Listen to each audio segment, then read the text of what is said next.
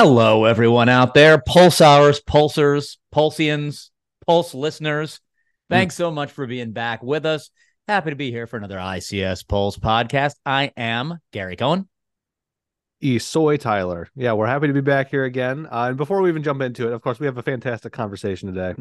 But before even Gary can get another breath in, I got to ask him the question of the day because it's just been on my mind recently as we approach the end of the NFL season here. I guess we're at the midpoint of the NFL season, but I think we're getting there. Week 13 right now. Who maybe this time we can ask. I'll ask you about your championship predictions in terms of NFC championship games and then AFC championship game.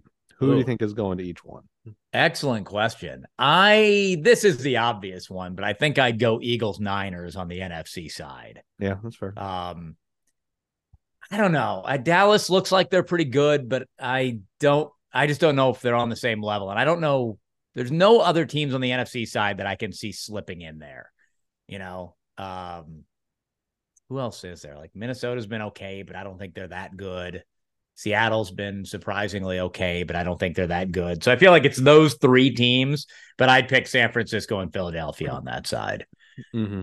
AFC is a little bit harder. I mean, you can't deny Kansas City. Kansas City's always there. Miami looks really good this year. Yeah, I don't even know if the Bills are going to make the playoffs. Baltimore looks good this year. I'm going to hope for Kansas City, Miami, because I think that'd be a really fun, high-scoring, offensive-minded matchup, and you get the Tyreek Hill, Patrick Mahomes thing going on. That's true. So we don't usually do that. I'm gonna have to ask your picks too. Who'd you go with? I mean, obviously, I know you want the Lions. I know you gotta want the Lions. I know. I think they're right now. I think Vegas has them ranked in the NFC 4th right now, behind Dallas. They're what, 8-3? Okay, 8-3 right now as we record.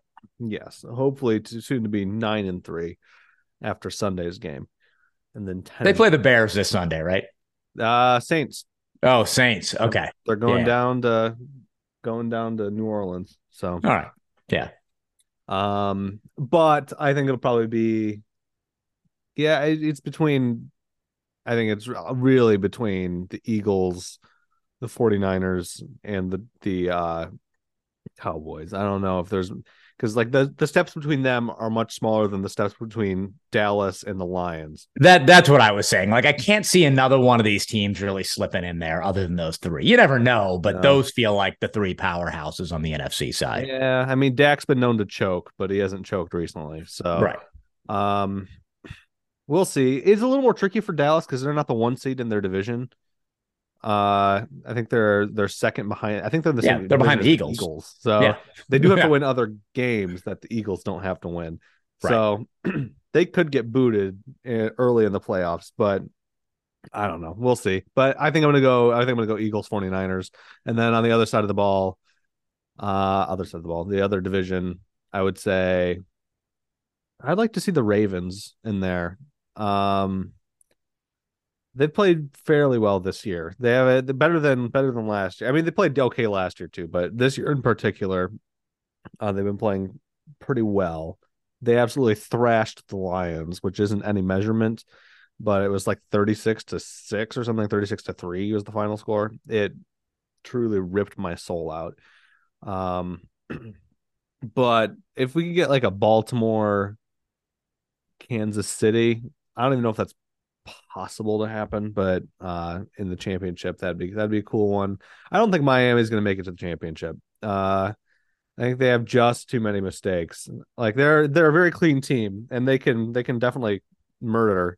But I mean, they already lost to Kansas City once this year, which I mean, it gives them fire to beat them again. But I don't know. I don't want to dive too deep into the football rabbit hole because it's not a football podcast. Although maybe that's the next one.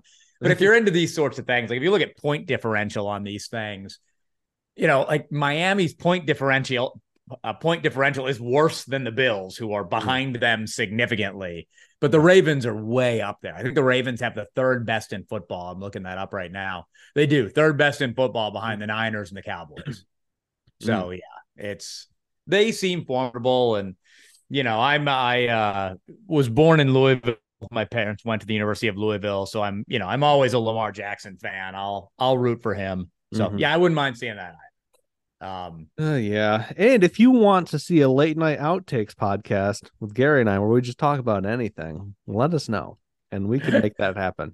Tyler will talk about the Lions all day long. So that's out there. But yeah, we should probably talk cybersecurity and about our guest. We got a great guy with us today. Luis Narvaez. He's with Siemens Factory Automation, has written a few articles for the site. He's actually doing a webcast with me next week as we record this on December 5th. If you want to attend, he will be doing a webcast talking about using SOAR and SOC standards in securing OT, which is exactly what he talks about in this podcast, but it'll go a little bit more in depth in the webcast. It's been a great guest. And like I said, we're talking about using SOAR and SOC standards for protecting OT, which I think is a very useful topic. I mean, not everybody is going to use a security operations center. Not everybody's going to hire outside people to come in and look at their stuff. It doesn't mean that you can't use, SOAR for this. It's a more comprehensive approach. You're talking about using automation, orchestration, incident response, basically increasing the efficacy of your response and your response time, reducing downtime. A lot of good things can come out of that. Yeah, and there's a couple different foundations for SOAR, right? It's incident detection, alert triage, automated responses, playbook execution. There's a couple more in there that he will talk about eventually, so I will not list them all off right now. Give you something to look forward to. But SOAR is a very interesting method. I hadn't heard about it until this podcast.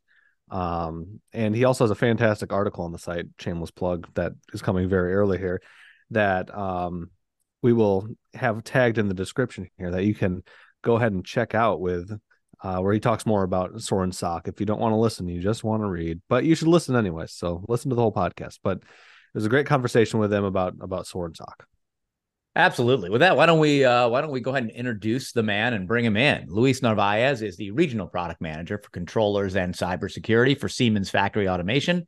He brings more than 10 years of experience with automation technology in a variety of industries, ranging from theme park entertainment, which is fun, to oil and gas, and even machine tools and machining. Very happy to have Luis on with us. Let's go ahead and bring him in.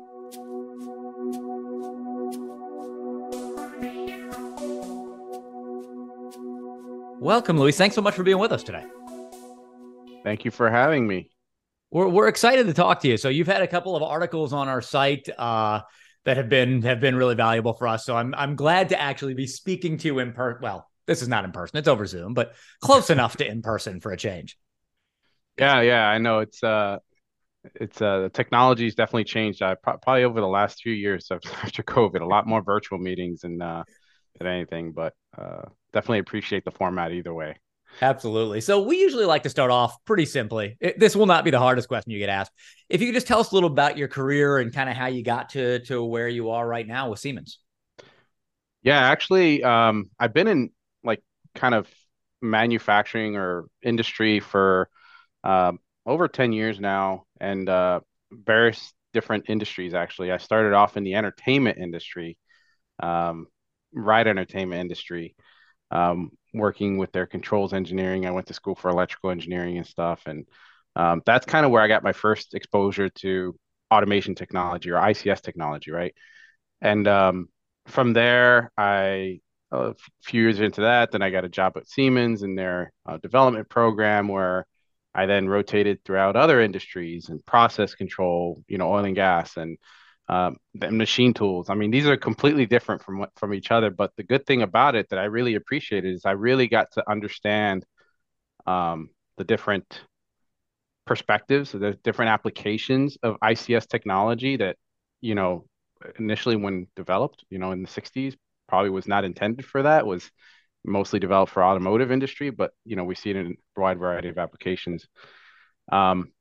But yeah, so that's how I got kind of into like automation technology in general.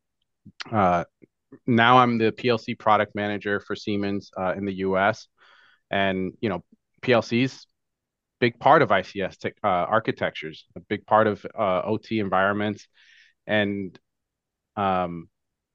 I'm kind of a techie nerd, and cybersecurity was something that I didn't know a lot about, but I know was, making a lot of noise. And so I started learning a little bit more and getting more um, into it. And I kind of raised my hand and volunteered to, a lot of the folks in our marketing team and our product management team said, hey, I'd like to take a little bit more responsibility into cybersecurity and get familiar with it and help promote, a little bit about what Siemens is doing and then just in general industry best practices. And so over the course of the last three years or so, I've been fortunate enough to meet several people in the industry, go to several events, trainings, and also network with people even within Siemens organization to learn and also promote a little bit about OT cybersecurity practices, not just Siemens products or solutions that can help with that. And so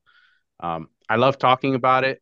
I think one of the topics we're going to talk about today that I think is somewhat new or not really very commonly seen or talked about in OT environments is the whole SOAR and SOC topic.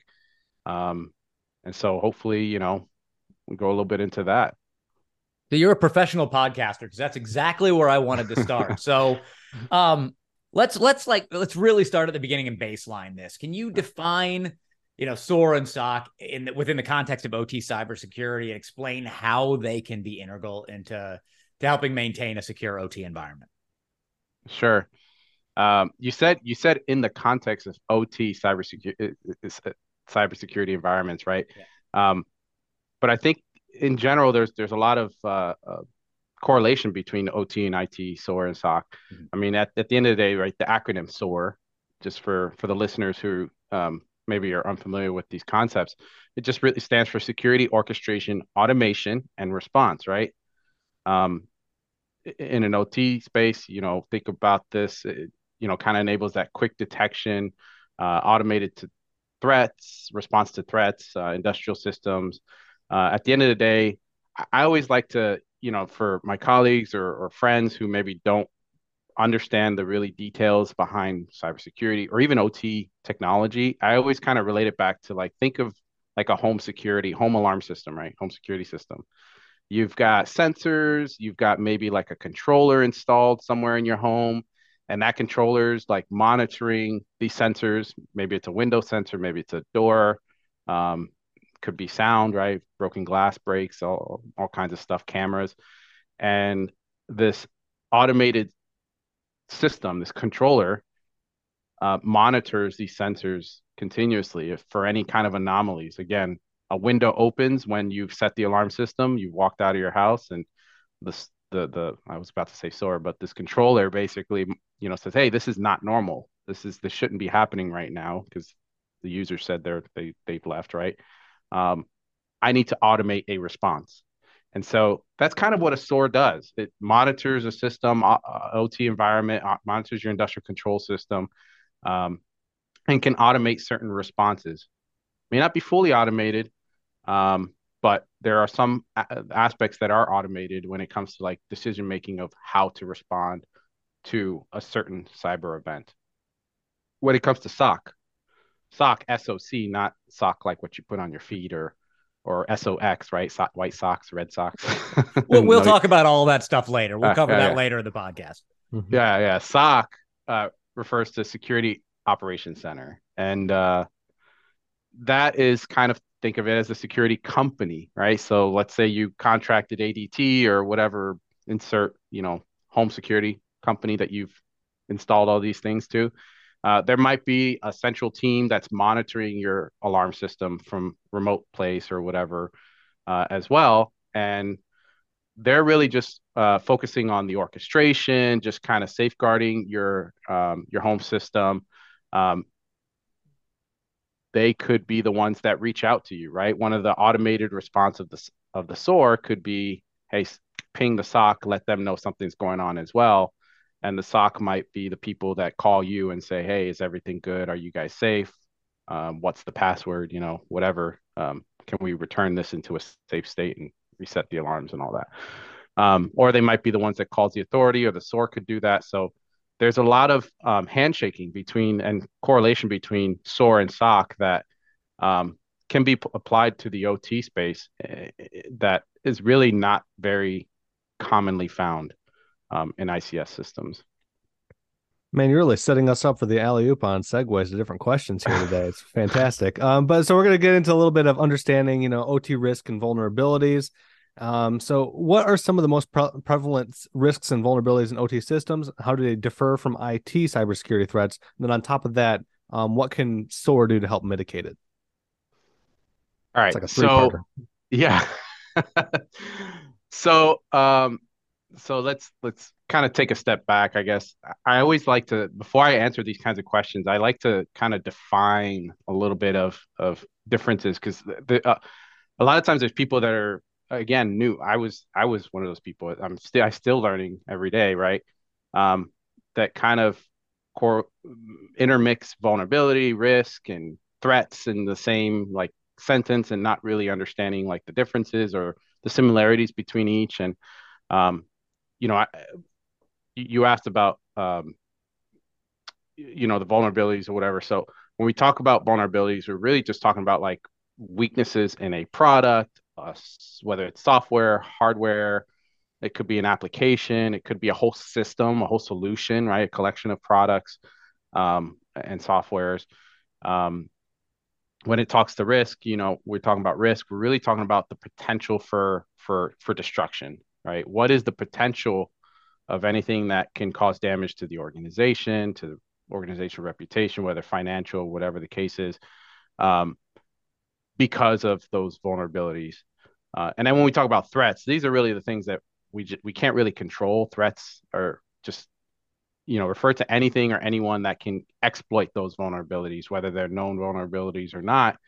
And it could be even accidental, right? There's threats, there's constant threats of, maintenance people or operations people doing bad things, not intentionally, but just things that could put the operations in a downtime scenario, a very dangerous situation, or whatever the case is. So, sorry, that was a long-winded definition. I forgot the rest of the question. So if you don't mind, repeat the second half of that question. Yeah, so no problem. The second half of the question was, how do these vulnerabilities in OT differ from IT cyber threats? And then what can SOAR do to help mitigate was the tertiary part. Because I'm asking, we're like cutting open an onion, you know what I mean? We're peeling it back, so many layers. So, I mean, some of these vulnerabilities are actually, I guess, fairly common in IT spaces. A lot of actually IT technology addressed some of these vulnerabilities in OT technology years ago. I mean, it's kind of hard because OT devices, think of like a PLC, a programmable logic controller. The lifetime of a PLC is typically like 30 plus years, maybe more, or more or less, installed on site. And so, as products age, the risk of being vulnerable or more vulnerabilities published against that product increase. The maturity of your cybersecurity posture kind of goes down if you just kind of maintain it in that current state when it was installed. And so it presents a lot of other risks, whereas in the IT space, technology changes a lot quicker. A lot of times nowadays in the IT environment, technology is leased, so shorter life cycles, things like that. And so some of the potential vulnerabilities when it comes to the products could be something as simple as like denial of service, or just open ports, open protocols that are not protected. We actually see that quite often in OT devices where they're using legacy communication protocols that, when they were first designed 20 years ago into the product, there was no reason to believe that a malicious actor could even be on the network to exploit those protocols or vulnerabilities in the protocol to do anything bad. So it just was never designed into the product that way. And so you often hear these concepts, these terms saying that ICS products are insecure by design, or insecure by default or things like that. And one of the things that I'm really proud of, at least for working for Siemens, is that they've really taken a strong stance over the last several years to incorporate more secure practices and more secure functions and features into the products, prioritizing that into the products as they come out with new releases every year. Things like encrypting, protocols and securing configuration data and applying certificates and keys and things like that can address certain vulnerabilities that maybe just 5-10 years ago were not addressed. When we talk about the risk associated with that, right? Let's think about some potential risks of these vulnerabilities. It could be somebody, a competitor or whatever, trying to steal intellectual property. Even if it's not a competitor, right? We think about the potential of a malicious actor stealing intellectual property. It could be to understand what the process is doing. If this is like an oil refinery or this is a nuclear site or something, and you want to understand where data is flowing within the network, there's a lot of information just within a controller logic that can kind of help with that, right? Or SCADA systems or HMI systems, operator screens that can help malicious actors understand the data flow, understand the process, and really hone in their target as to what they want to, I don't know, attack, right?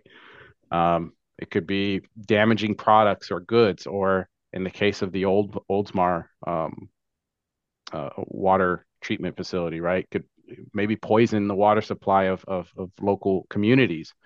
And that inherently comes with other risks, right? Now you're on the front page of news and you're having to, fight fires and media fires. And so your company reputation's at risk. You're affecting public health, maybe if the whole Colonial Pipeline situation,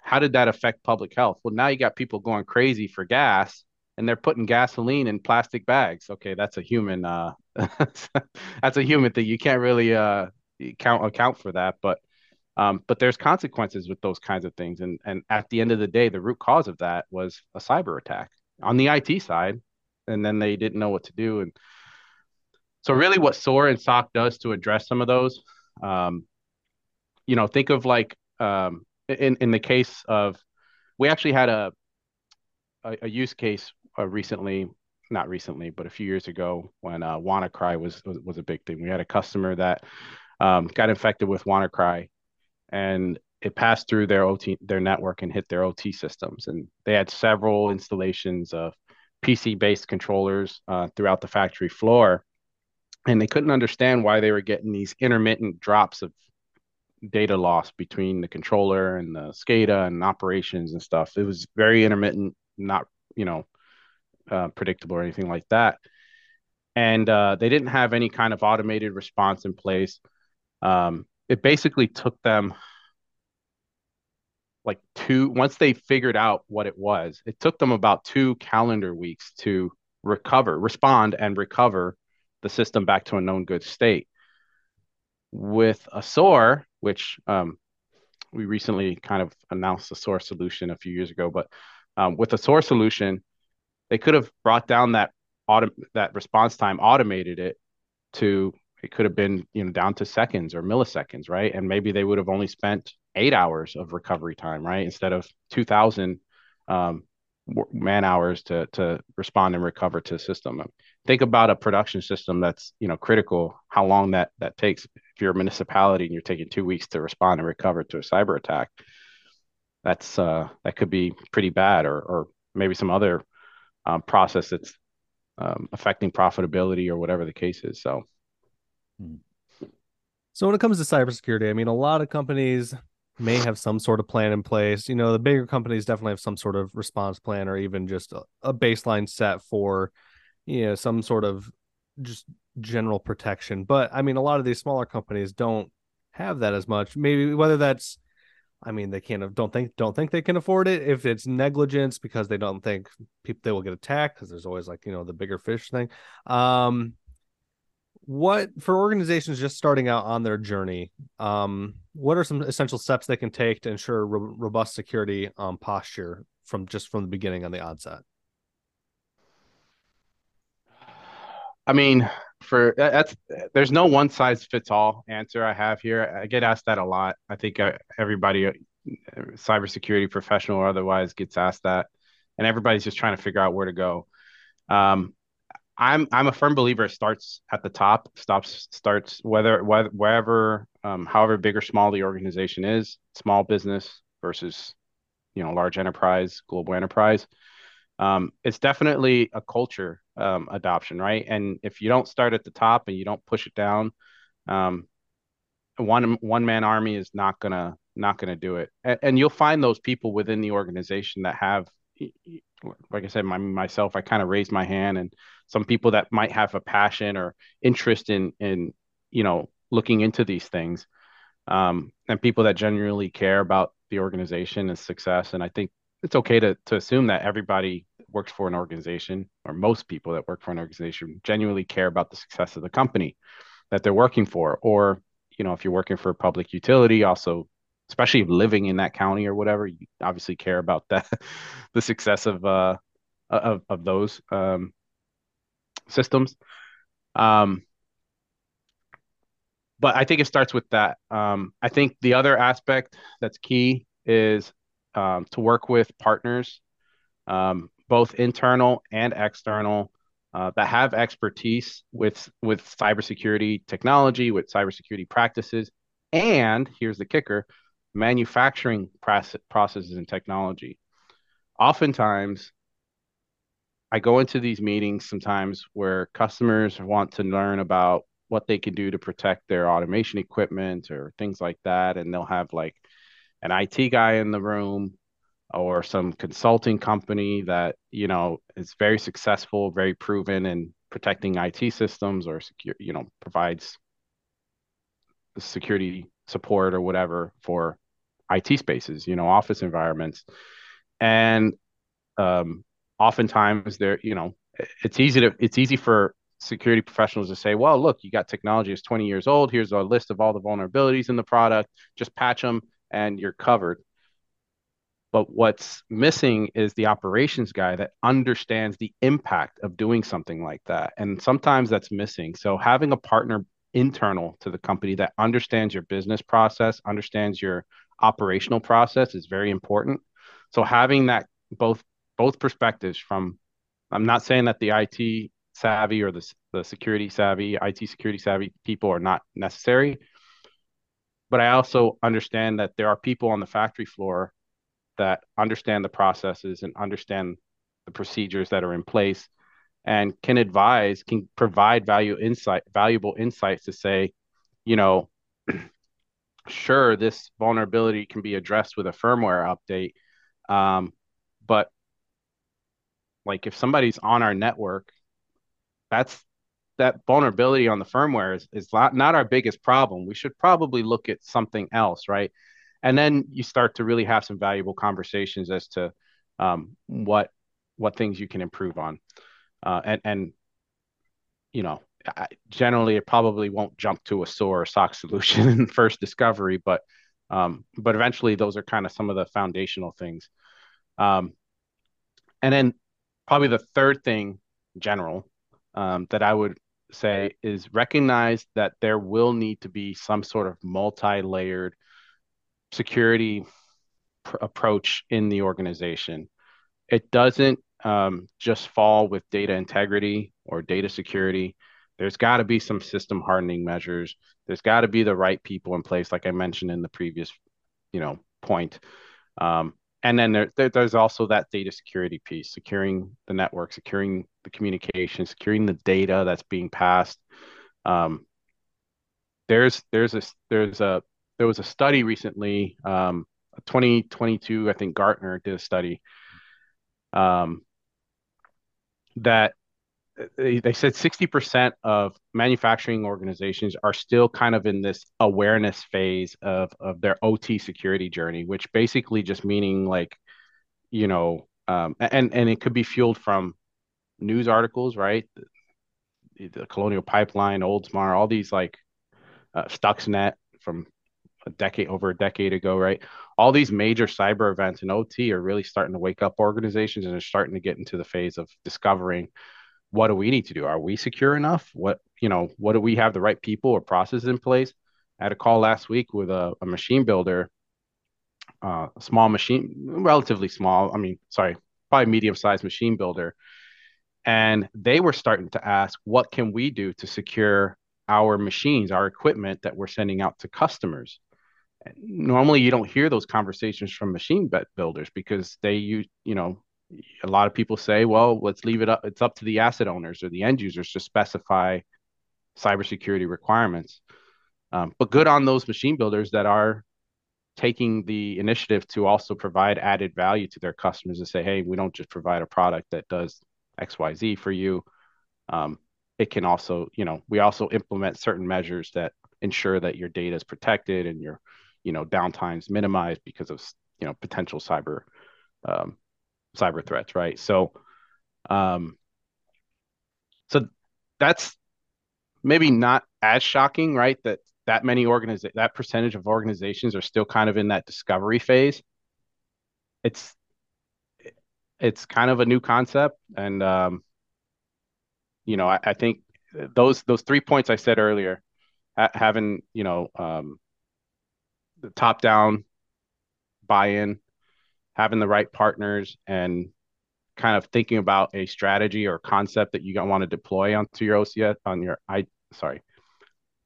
OT ICS security system. That's maybe some of the foundational things that you should start off with. From there, there's all kinds of other things. There's a NIST cybersecurity framework that people like to refer to, and things like that. But you got to get those foundational concepts in place before you start doing those other aspects. Right. I mean, we're recently coming out of Cybersecurity Awareness Month, and that's kind of the whole purpose of the month, is like, let's get some of these basics down, and then we'll go from there. So let's take the next step and keep talking about SOAR a little bit.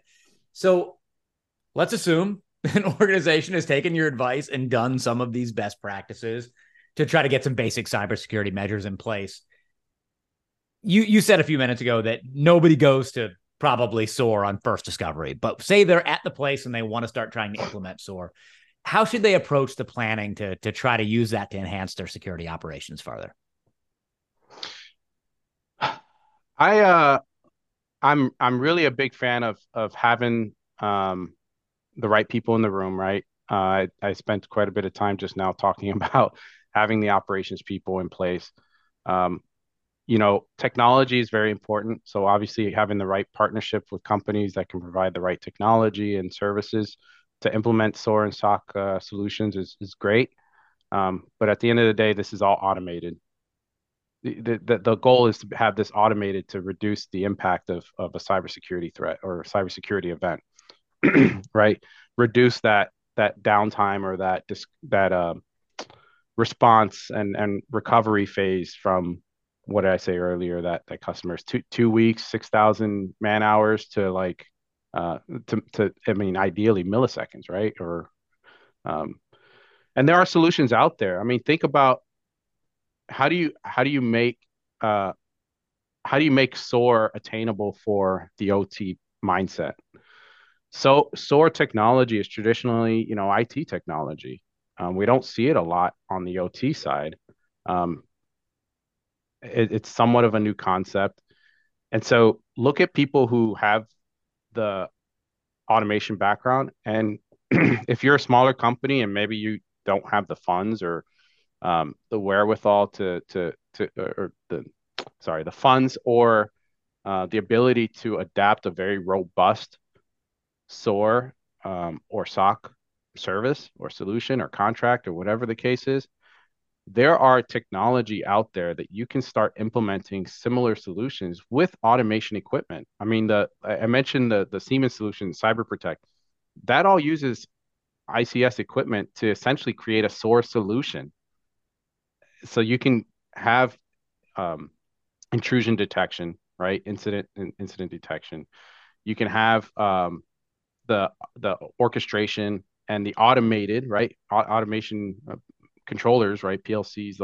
Those are specifically handling automating tasks, and this could be automating responses.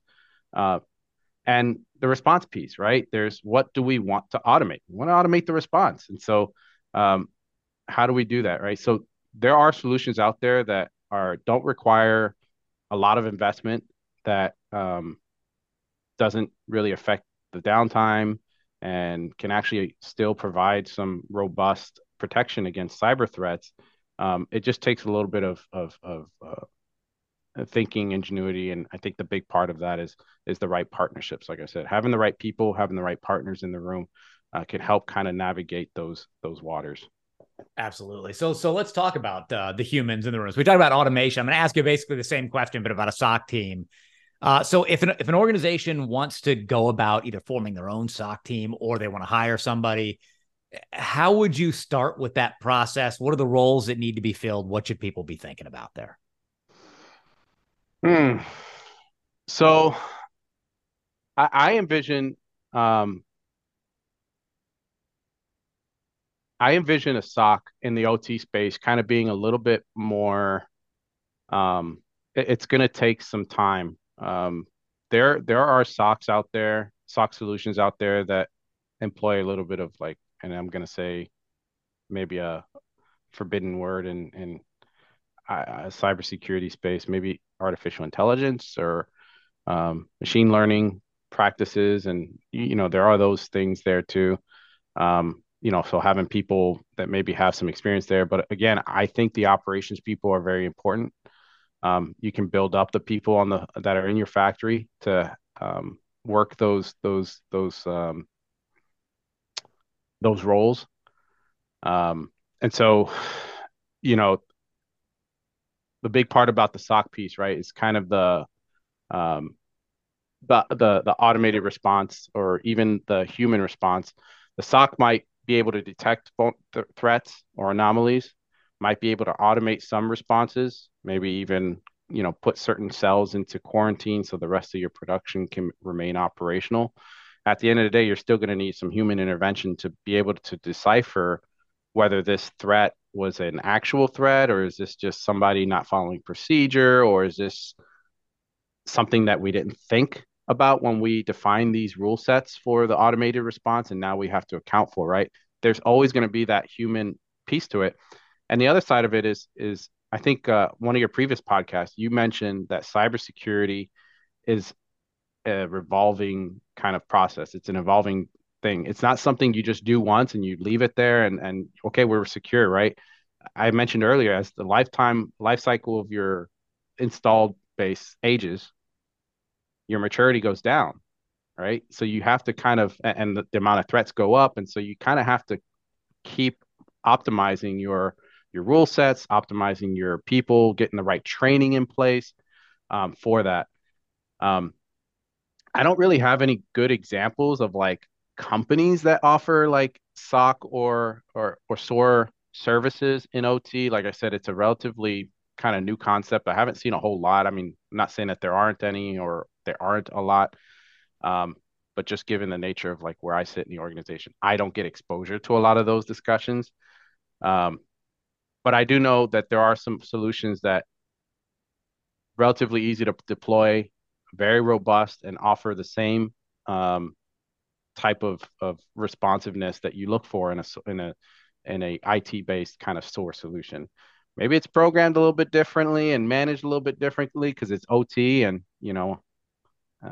OT guys like the OT ways, but for the most part, maybe that's what you want, especially if you're a smaller organization and you don't have a full team, going around the solution. Having a scalable and still kind of manageable SOAR is a good piece to that. So, all right. So my next I don't question. know if that. Sorry, I was saying I don't know if that answered your question, but I think it got us. I think it got us close to what we were looking for. And don't worry, we'll use our editing technology here to beep out when you say artificial intelligence and machine learning. We'll take that right out. That's okay. So my next question for you here is, just bringing the two worlds together. With the integration of SOC and SOAR, how do SOAR and SOC work together in an OT space? and what are some of the challenges and benefits of integrating these two concepts together? Well, I mentioned the kind of complementary piece to both of them, right? Where the SOAR lies, where the SOC lies, and I try to correlate this, like, to simplify things into like how we live our daily lives. So I brought up the home security system as an example, and I'm gonna try to go back to that. So when I brought up the SOAR being kind of the home security system, where you've got all these sensors monitoring windows, monitoring doors, monitoring the noise. Maybe you have cameras that detect motion or whatever the case is, sensors that detect motion inside the house, right? There's all kinds of technology out there today that can help a system determine that a cyber event has occurred. Now, in an OT space, think of this as these sensors as devices that can monitor like network traffic, or monitor spikes in electricity, right? Maybe, an anomaly could be something that just, maybe you've got an energy meter that's monitoring motor on off times, right? And a motor turns on when it's not supposed to, right? And now your tank is emptying out, certain chemicals into whatever that's not supposed to happen. Those are kinds of anomalies that can be detected with a SOAR system in an OT space that, people don't look at. And then there's other endpoint hardening measures that you can also do, just like within the devices, like the PLC, that can also detect anomalous behavior. Things like code changes, checksum, monitoring checksums, monitoring text lists, things like that, reporting diagnostic events to, different servers, syslog servers, alarm servers, and things like that. Those are all types of things that can all be integrated within a SOAR solution for OT. On the SOC side, typically you have people in operations that also handle the monitoring of these things, right? Just in a process by itself, think about like a normal like manufacturing process or oil and gas or whatever process. There's typically some operator operating behind the screen. Actually, the Oldsmar is a good example. Water situation, right? Some values were changed remotely, and luckily there was an operator there and saw, hey, there was an extra zero added onto this parameter here, and was able to catch it in time, right? If that operator was not there, something bad could have potentially happened. And nobody, it would have taken probably a long time to realize that what had happened, and what could have been done to prevent it and things like that. And that was a case where you had some human intervention, and had an operator make a decision that, like, hey, this is not normal. I'm going to, report this as some anomalous behavior. So I think there's some hand-in-hand piece that between the SOAR and the SOC piece that are already in place within manufacturing that people don't recognize are kind of low-hanging fruit. But that's some of the foundational things that are there to implement a SOAR and SOC. Yeah. Sorry. Great question. And now I have now the most important question for you. I mean, we asked this question throughout our whole Cybersecurity Awareness Month series. And every person that we ask, their entire career does hinge on this singular question. And now yours does too. What is your favorite movie, TV show, anything related to that has to do with cybersecurity? It can be loosely or as closely related as you want it to be. We've got a nice variety of answers. What is your opinion? So I would say, like I said, about 3 or 4 years ago, I really started kind of diving into cybersecurity. And one of like the shows that was really hot at the time was Mr. Robot, I think it was, or yeah, Mr. Robot. Yep. And with Rami Malek, or was the lead actor on that. And it kind of like got me wondering, there was a scene in that show where they're trying to get into the Evil Corp, or whatever they call it, E Corp, and he gets in through the HVAC system and exploits some, puts a little Raspberry Pi in one of the thermostats, and that's communicating back to the main building management system, and then overheats the data center, which crashes all the computers, and kind of chain reaction events. And I'm like, man, that's not far from what can happen today in real ICS. Like, people always say like, oh, that's Hollywood magic, but no, that happens, and it has happened, I'm sure, and it does happen, and that's something that a lot of organizations probably don't have the a proper measures in place to protect against that, right? And that really kind of got my interest into cybersecurity. So I would probably say that. But I will say one more thing that to kind of add to that. I also love playing chess, and I kind of find the concept of like cybersecurity, finding ways to protect the system. You kind of have to put yourself in the shoes of the attacker as well, and try to understand ways of attacking an ICS system, potential attack vectors for OT, to really understand how to protect against that. And so chess is kind of like a little bit in the same way, right? You kind of have to think about your opponent's next move before you make yours, and they're doing the same thing to you, right? So it's a little bit of a chess match sometimes when it comes to thinking about cybersecurity, protecting OT environments and everything. And so that's, I don't know, maybe it's just maybe too philosophical, but that's the other thing I always think about when I think about cybersecurity is what's the next move is that we can think about. And I'm always thinking about like whenever a new feature even comes out on a controller or one of our other products, I'm always thinking about like, what's a way that somebody could potentially use this feature or what's a way that this feature could actually protect us an ICS system, industrial control system.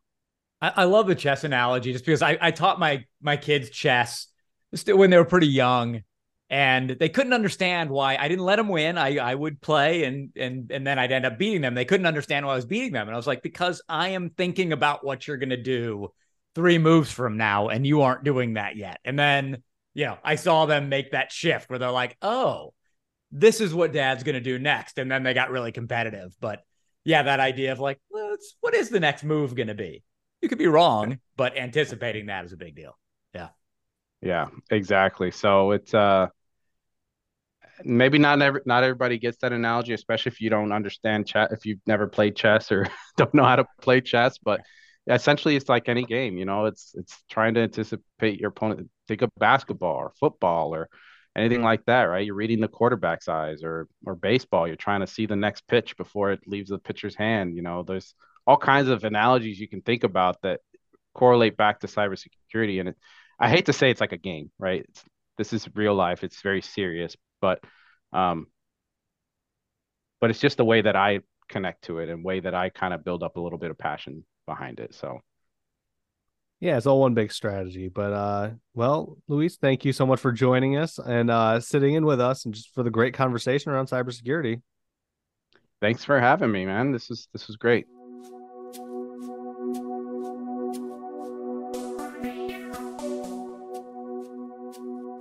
All right, and that was our conversation with Luis. It's always fantastic talking to him. We've talked to him a couple times now, just between podcast recording and all that, read his article.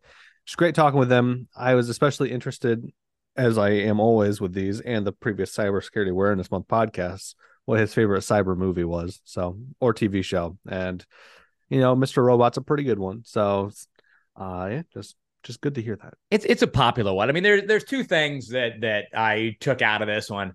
Number one, I mean, you don't need to use SOAR. You don't have to. It's just a strategy that you can use. But he pointed out that Gartner study, which we look at all the time, but the idea that 60% of companies are still in that awareness phase. Like, we know we have a problem. The idea of this and the reason that you'd want to use something like SOAR, or if you want to bring in a security operations team, I mean, that you can do that too, a SOC team, is just getting started. Get started on this journey. And, I think one of the things that's always fascinated me about Luis is, since we've known him, is he's not, for all intents and purposes, a cybersecurity guy. He didn't come out with a cybersecurity degree. He hasn't been doing this for 20 years. He didn't come out of the military doing cyber ops. He's a guy who had an interest in it at Siemens, and Siemens went, great, run with it. And that's, something so many people who have come on this podcast we've talked to have spoken about, which is, stop looking for the unicorn. Look at the people who want to do it and let them do it. And he's one of those guys who just, I think he had an interest in it. And so he committed himself to it. And it's become, if you looked at his job title, cybersecurity was not in his job title until recently. It's something that he took an interest in. And because there are so many people needed on the front lines of these cybersecurity battles, I'm sure Siemens was happy to have him. And so, he's made himself an expert. I know people don't like the word expert in the cybersecurity circles, but he's made himself at least a practitioner in cybersecurity. So interesting guy to talk to. And again, if you want to hear more from Luis, we are doing a webcast on the ICS Pulse site with Luis Narvaez and Jim Cook of Elta Technology. And they're going to be talking about how you can use SOAR and SOC standards to try to secure your OT systems. And I mean, obviously OT, like the cyber attacks on OT have more risks.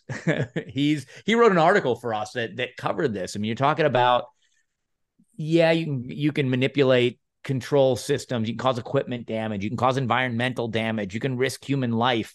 So if you're not doing something to protect your OT systems, now's the time. Yeah. And if you want to make sure that you're not risking other human life, I think the best thing you could do is look at the rest of our content on ICS Pulse. Preach. Yeah. We got some other great podcasts. You should tune in and listen to all of our different Cyber Awareness Month episodes. We talked to a bunch of different experts there about, how everyone can kind of do their job better, their thoughts going into the new year, reflections on this year. It was a great conversation with all of them. And then we have, of course, like Gary was mentioning, webcasts, ebooks. You should definitely subscribe to our newsletters and podcast alerts. And always, I guess, if you want to reach out to us, if you want to be on the show, if you want to give your input on if Gary and I should have a late night edition, you can reach me at twall@cfemedia.com. I am at gcohen, GCOHEN @cfemedia.com. Thanks for tuning in. And until next time, stay safe out there.